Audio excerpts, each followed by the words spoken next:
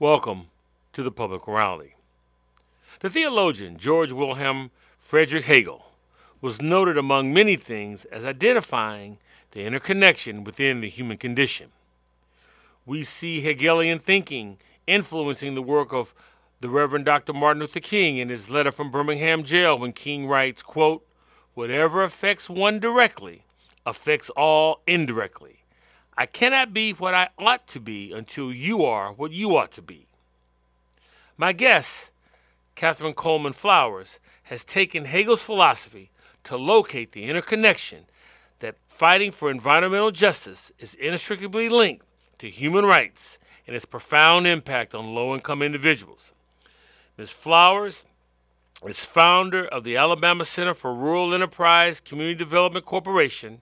She is Rural Development Manager for the Equal Justice Initiative serving the citizens of Lowndes County, Montgomery, Alabama, and Senior Fellow for the Environmental Justice and Civic Engagement at the Center for Earth Ethics.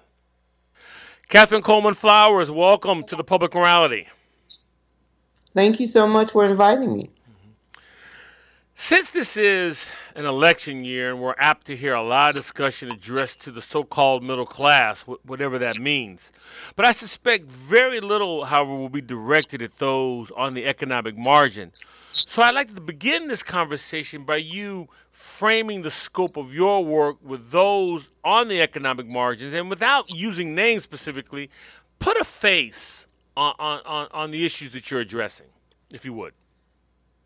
Yes, I think that, well, primarily my work is in rural areas. And in rural communities, I think that the type of poverty and neglect is rarely seen except by people who are from those areas. And when you go there, you can find some people living on the margins in the wealthiest country in the world with no way of dealing with their sanitation. They have raw sewage on the ground or it's coming back into their homes. I've been invited, since doing my work in Lowndes County, I've been invited around the country because it's not just a Lowndes County or a Black Belt problem. It's a problem in Hawaii. I met with a group that was here. I work with the Equal Justice Initiative, and there was a group that came to visit the memorial and the museum, and they asked to meet with me and talk to me about what is happening in Hawaii. I've been invited to Alaska, where people are still using honey buckets, which are just buckets that they actually defecate or urinate in and throw it out the next day. Something that I recall when I was a child growing up in rural Lowndes County or visiting my grandfather over in Watauga County. And a lot of people are still living that way. So when we talk about people living on the margins, there are lots of people that are living on the margins, and there are lots of places where infrastructure never made it. And it is anticipated, based on our economic model, that the people in the rural communities got to solve the problems themselves, except that they're businesses. So people are treated like things and businesses are treated like people. Now spend a moment, if you would, discussing the history of Lowndes County as it relates to social change, because it has a long history. Yes, Lowndes County's history actually goes back. I can kind of, well, Lowndes County was founded by people from South Carolina. When they wore out the soils in South Carolina, they moved west and they brought a lot of their slaves with them.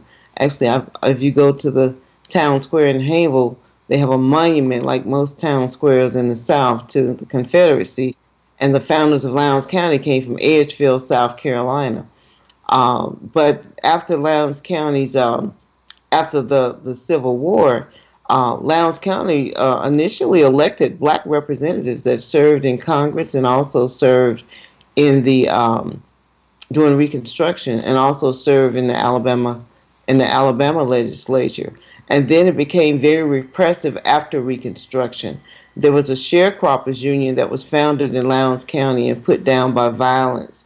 And then after the sharecroppers union was put down, W.E.B. Du Bois actually went and spent some time in Lowndes County and did a labor study, because the people that own the property, they're the plantation owners, decided that they would control the labor by making sure that they didn't hire people away from the plantation. It was almost like a type of serfdom to require people to work and live on these plantations. And they were sharecroppers. And then later, during the 1960s, people started organizing. SNCC went into Lowndes County, Stokely Carmichael, and a lot of other young people. went there, and actually the term Black Power came out of the struggle that happened in Lowndes County. And the original Black Panther Party was founded in Lowndes County. It was a political organization that actually was a Lowndes County Freedom Organization, and they ran a slate of candidates after the Voting Rights Act was passed. And it was only last year that the last living candidate that was on that ballot passed away. But Lowndes County has had an illustrious history, and there's a book called Bloody Lowndes by Dr. Hassan Jeffries. Actually, his brother was one of the house managers during the recent impeachment hearing. Right. But he wrote a book that tells the rich history of Lowndes County that often gets lost when people talk about Selma and Montgomery. But for people in Lowndes County to organize in the struggle under political oppression and racial terror meant quite a bit. And I think that that history we need to resurrect and understand what that means and how it can inspire us to go forward. And my parents were activists, which has a lot to do with why I do what I do. And the name of that book that you're referring was Bloody Lowndes, right? Yes. Now, Lowndes County is one of the poorest counties in Alabama, which makes it one of the poorest counties in the nation. You sort of touched on this in your initial answer, but I want to hear you talk more about, because I've heard you reference this in other discussions that you've had, what you're defining as third world conditions in America. Talk more about that, if you would. Yeah, Lowndes County, and it's not just Lowndes. That's what I want to emphasize, because my work is evolving, because I'm getting calls from other places and I'm seeing it. But what I see in a lot of these areas is what you would not commonly find in the United States. So what I did back in 2017, when I found that the UN Special Rapporteur on the Human Right to Poverty, the UN Special Rapporteur on Extreme Poverty was coming to the U.S., I invited him to come to Lowndes County. And he thought that, I don't think that his people really understood the connection between poverty and sanitation. But when he came there, and I remember one of the reporters asked him, have you ever seen this before? And he said, this is uncommon in the developed world. So it ended up setting the stage for his his report to the UN. And I had the opportunity to be in Geneva when he presented his report, which is really interesting, because right after he came, then I think the president made a statement about these S-hole countries, about people coming from these so-called S-hole countries, and we certainly have these holes here in the U.S. The U.S. Special Rapporteur had just seen that. And then in June, when he gave his report to the UN General Assembly, the United States has just left the Human Rights Commission. And when Nikki Haley left, Ambassador Haley, her choice of words included cesspools. So when Dr. Alston got ready to do his presentation, he prefaced it by saying the government should do something about the cesspools that he saw in Lowndes County. So that's where the environmental justice, the intersection of human rights, and also these systems that manifest in poverty. You're not going to be able to develop or do anything much in areas that don't even have basic sanitation. So in terms of me seeing other third world conditions, recently I was invited to a small community that's located outside of St. Louis in Illinois. And it's the poorest, I found out after I went there, it's the poorest town in the United States. It's mostly African American. It's near Superfund site. And I saw more raw sewage running on the ground there and toilet paper than I saw in Lowndes County. So it's a problem all over the U.S. I'm glad that we are removing the shame of people talking about sanitation, so we can finally address this issue and get it resolved. Well, this is fundamentally an infrastructure issue, but I don't recall much attention whenever the topic of infrastructure is raised. Things included like water treatment, sustainability, in low-income areas. We mostly hear about roads and bridges, and I wonder what your thoughts were on that. Well, I think we have to have roads and bridges, but I think we got to have basic sanitation too, because that's a part of It's a basic human rights. If you look at the UN Sustainable Development Goals, uh, number 6 is the human right to water and sanitation. I mean, I think that what happened in Flint kind of shows. Flint kind of opened the door where we could get the attention, because I've been working on this problem since 2002.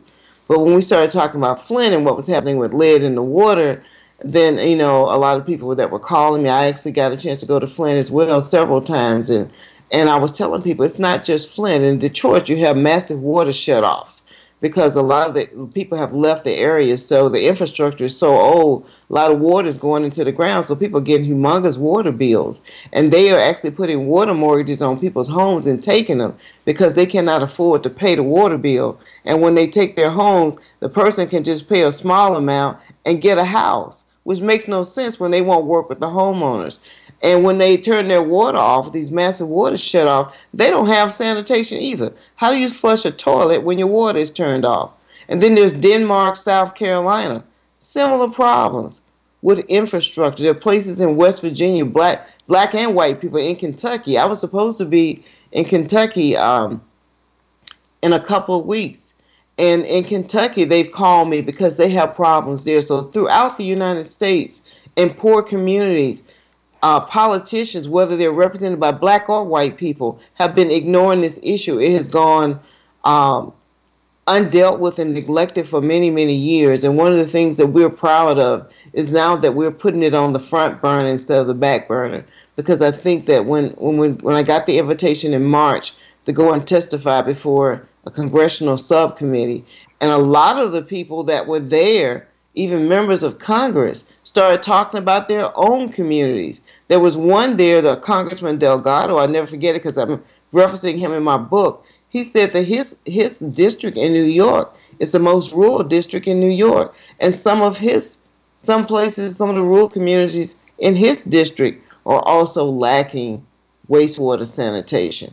So it's a more prevalent issue than we realize, but I think the reason it hasn't been in the media before because it's in rural communities. Had it been very close to or inside of an urban area that has the media attention, I think it would have been dealt with sooner. But because it's in rural communities and some of these areas are they don't cover unless something major happened there, that's why it wasn't covered. But I think that, along with us doing the parasite study, when we did the parasite study, when we actually collected fecal samples and found evidence of hookworm, I think that's when we started getting the national attention, because that is not supposed to be seen in a country that is this wealthy, the wealthiest country in the world, and you're seeing all of these elements of third world diseases.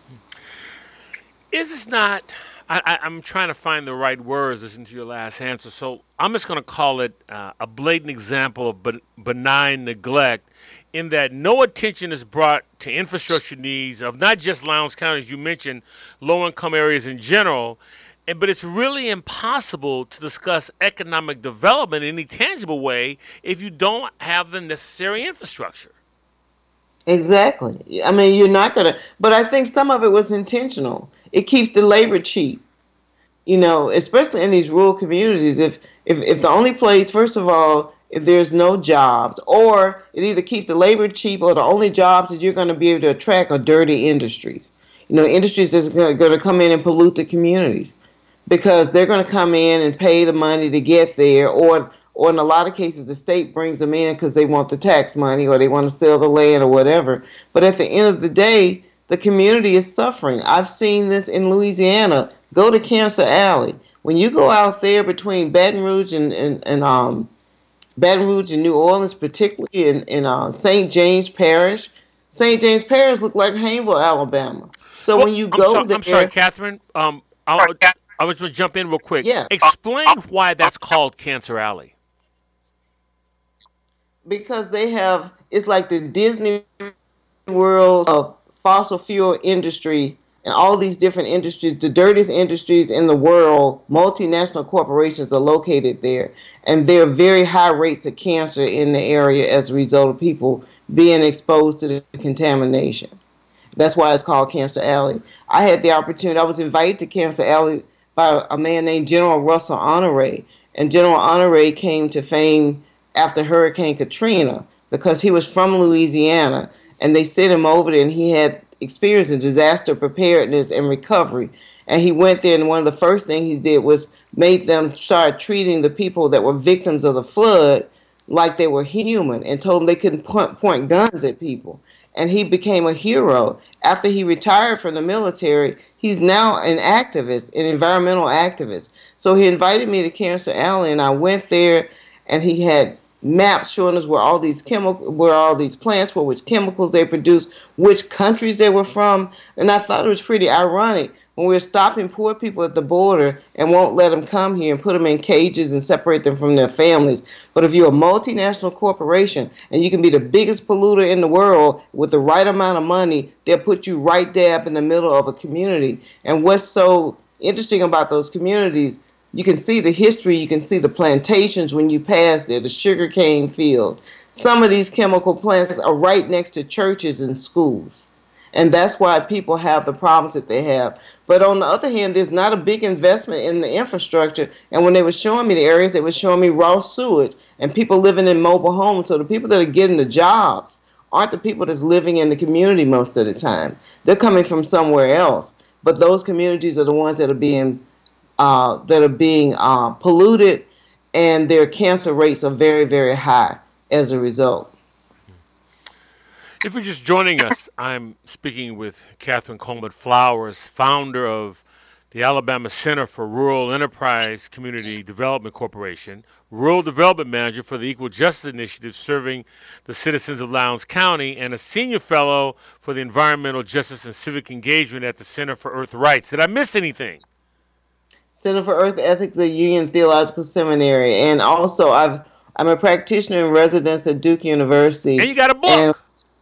Yeah, I got a book that's coming out called Waste, but I'll talk about that at our next interview. But I have Acre has since evolved, because Alabama Center for Rural Enterprise was founded primarily to deal with the issues in Lowndes County. So we're no longer the Alabama Center for Rural Enterprise.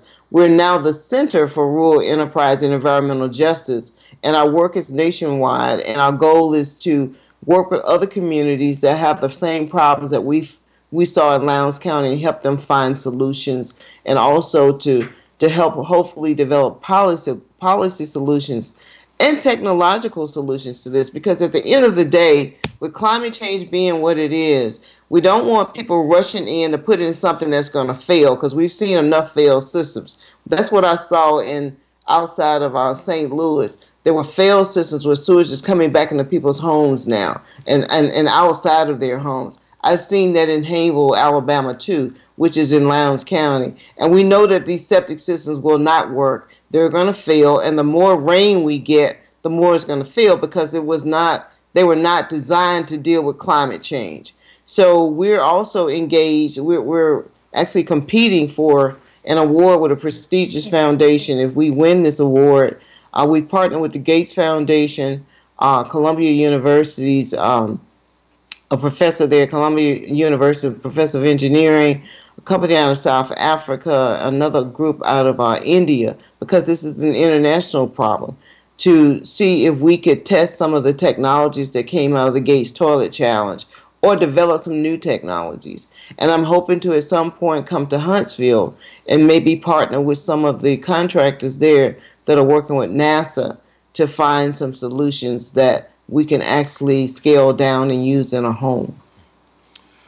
So that was a perfect segue, because for many years, climate change was dismissed by those in opposition as an issue dominated by, my words, elitist liberals. And I'm thinking specifically the picture that captured climate change. One that I remember at least was the photo of the polar bear standing on the melting ice cap. But you have another perspective on the effects of climate change based on your work, and I'd like for you to share that if you would.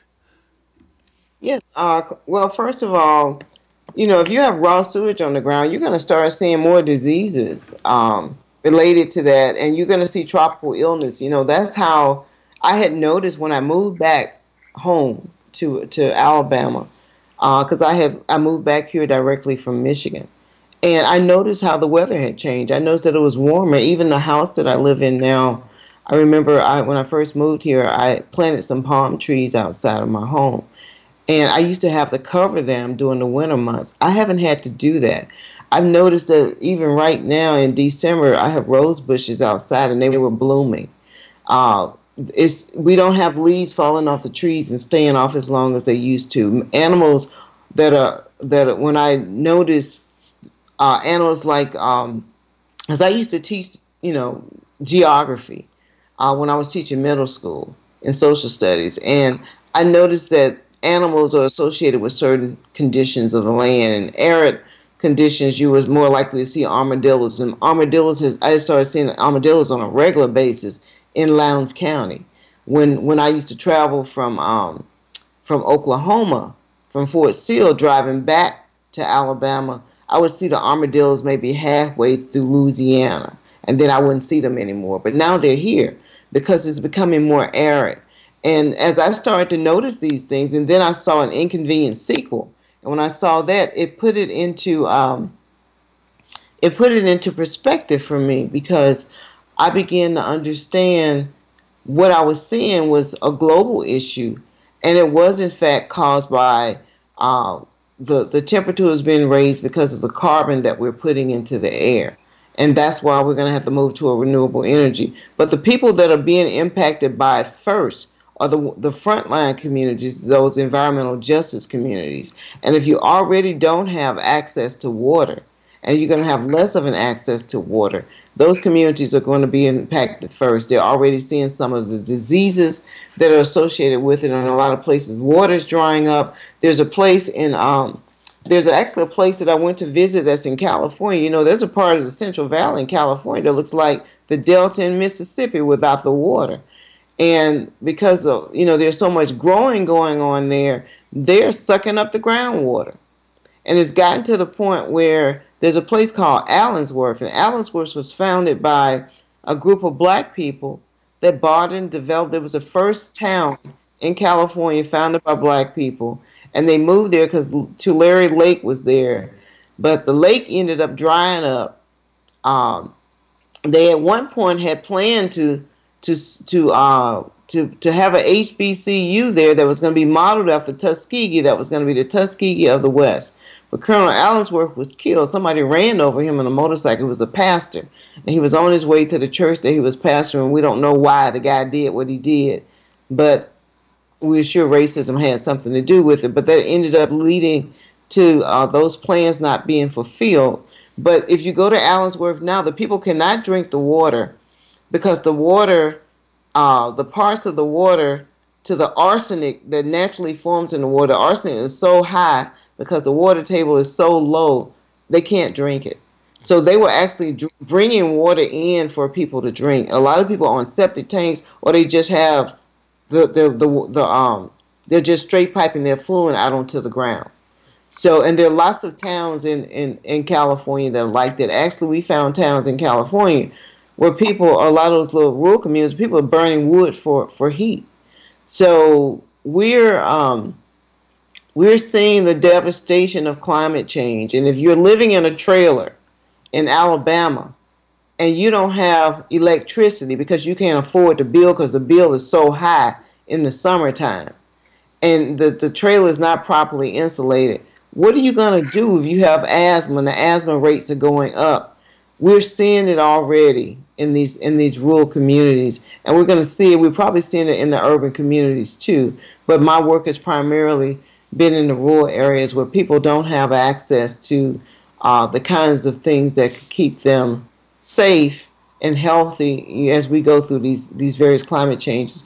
And even with these strong weather events, Alabama, I'm hearing that we may have severe weather at the end of this week.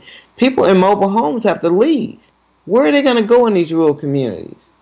These churches are not open Monday through Friday, where they may be able to go in. Some of the churches aren't safe to go in. There are no shelters in those areas. So we're going to find, and Alabama lately has had the largest amount of deaths from tornado events than anywhere else in the country. And most of the people that died in the last weather event throughout the South were living in mobile homes. So that's where you see the intersection of environmental justice, poverty, and climate change. Well, you touched on it. I'd like for you to expand. Explain what climate change refugees are. The climate change refugees that I've seen are people like in two places in particular. There are people in Louisiana that the Homa Indians, they're indigenous to that area, that have to be relocated because they're losing so many football fields of land in Louisiana every day because of climate change and sea level rise. And they're also seeing it in Alaska, where villages are literally falling into the ocean because the permafrost is melting. And then we're going to see even more where there's sea level rise. People that are living along the ocean are going to have to leave.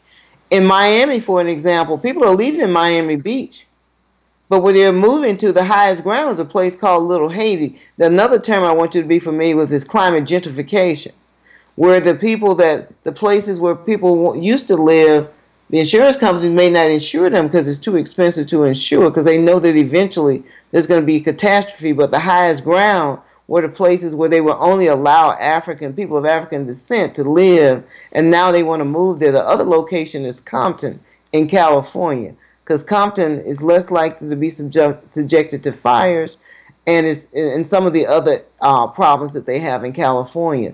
So they're experiencing climate gentrification in Compton as well. So Compton is becoming gentrified. So although they don't call the people that are moved out climate refugees, but I think gentrification is going to create another type of refugee where people will not be able to live in the areas that are safer because they're going to have to, they won't be able to afford it. In addition to some of the things you just articulated, are there some long-term or short-term ramifications if the combination of climate change and infrastructure neglect in many of the rural areas and low-coming areas are not addressed? Are there additional concerns that you have for the failure to address those two issues? Yeah, my concerns are, we just look at this coronavirus that started in China and is now all over the world. What makes us think that we can have raw sewage on the ground and we having these warm days and something not emerge from some place right here in the United States? That's what led to us doing the parasite study in the first place.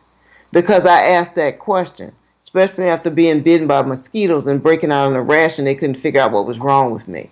Because all my blood tests were coming back not indicating anything. And I wanted to know, is there something that American doctors are not trained to look for? That's what led me to the tropical disease doctors at Baylor's National School of Tropical Medicine. And that's how we ended up doing that parasite study. So I think that the combination could be something pretty deadly where we can end up with diseases that could start, that won't come from the east. They'll start right here, right here in the United States. And we wouldn't have to, and we're not prepared to deal with them. And I'm very, very concerned about that. Talking with Catherine Coleman Flowers. Catherine, I see your work in the tradition of Martin Luther King in this sense. When King began addressing civil rights in 1955, over time he soon realized that the problems were much deeper, and they possessed an interconnected aspect to other issues, such as poverty, as you're doing. I see you doing very similar by focusing on the root causes. You're able to build alliances, I'm assuming, with individuals who may originally thought you and them had nothing in common. Speak to that if you would.